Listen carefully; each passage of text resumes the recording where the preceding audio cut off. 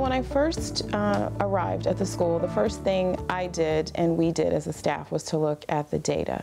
Many of our students were not reading fluently.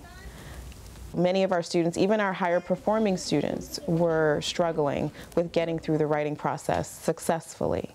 So we visited a neighboring school, Laurel Elementary. They're a California distinguished school, and one of their signature practices was their writing program. We loved what they were doing because it provided students with a series of templates to make it through the writing process. I learned a lot, and I learned a lot from that, and it changed my perspective towards teaching language arts, especially writing.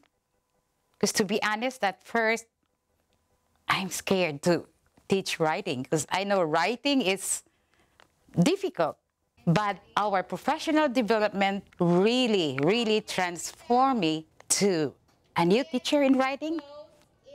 Your biome is grassland. Okay, mine is grassland. So, are you going to copy mine? No. No. What are you going to use? You're going to use in your draft the topic sentence plus 4E. What is 1E? 1E is evidence. Example. Example. Elaboration. Elaboration. So we're ready with the first forms. We have to do on body 1, we're going to talk about the special features. On body 2, we're going to write about the animals that thrive. Okay. And body 3, plants that thrive. Great. It was new to have a team come in to observe me as a teacher, or our staff as teachers. It was very new. And that was the significant dynamic change that was brought to Tibby. We had a powerful, a knowledgeable instructional leader. So this is where I'm going to throw it over to you, and you guys are going to now start discussing how would you group these and what would you label them? We saw changes immediately, but we really saw the fruits of our labor after about 2 years.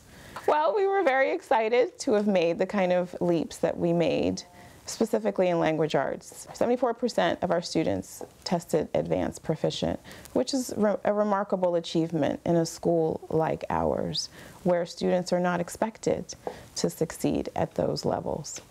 Our principal, Ms. Ellaby, provided us with an entire notebook full of strategies, at least 30 or 40 pages. We had to carry a composition book at our meetings. We wrote down all of these strategies, and we employed those strategies. We come back and say, it worked, it didn't work. Now there's a plan. I know what to do. I know when it's not looking right, how to correct it. And if I can't correct it, how to turn to my colleagues and get some help to correct it. I would say the biggest cultural change has been there's now a culture of extremely high expectations for all scholars. So our students are now striving to be on the honor roll. If you get 90% or better, you get on the honor roll. And so you get to buy a t-shirt that says you're an honor roll student. You get certain privileges. We have field trips for honor roll students. So there's a culture now of wanting to achieve and succeed. Yes, there is a feeling of importance and a feeling of being special because you are a scholar at Tibby Elementary. We refer to our students as scholars because that is what they are. I know Tibby, they're gonna push us even harder as we grow up because they expect a whole lot from us. I want to become a doctor. Like, I like being a doctor, but I also like sports. But now I know, like, I have a talent of, I'm very smart. I'm very smart. And Tibby is helping me become smarter.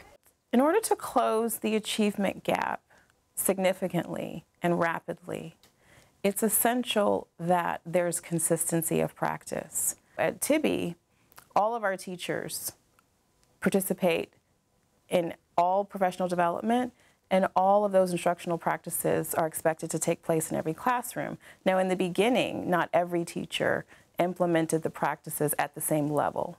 Some teachers will implement it a little bit more brilliantly. But even the teachers that are weaker, that are more developing, that are less enthusiastic, if they're doing something every single day, they get better.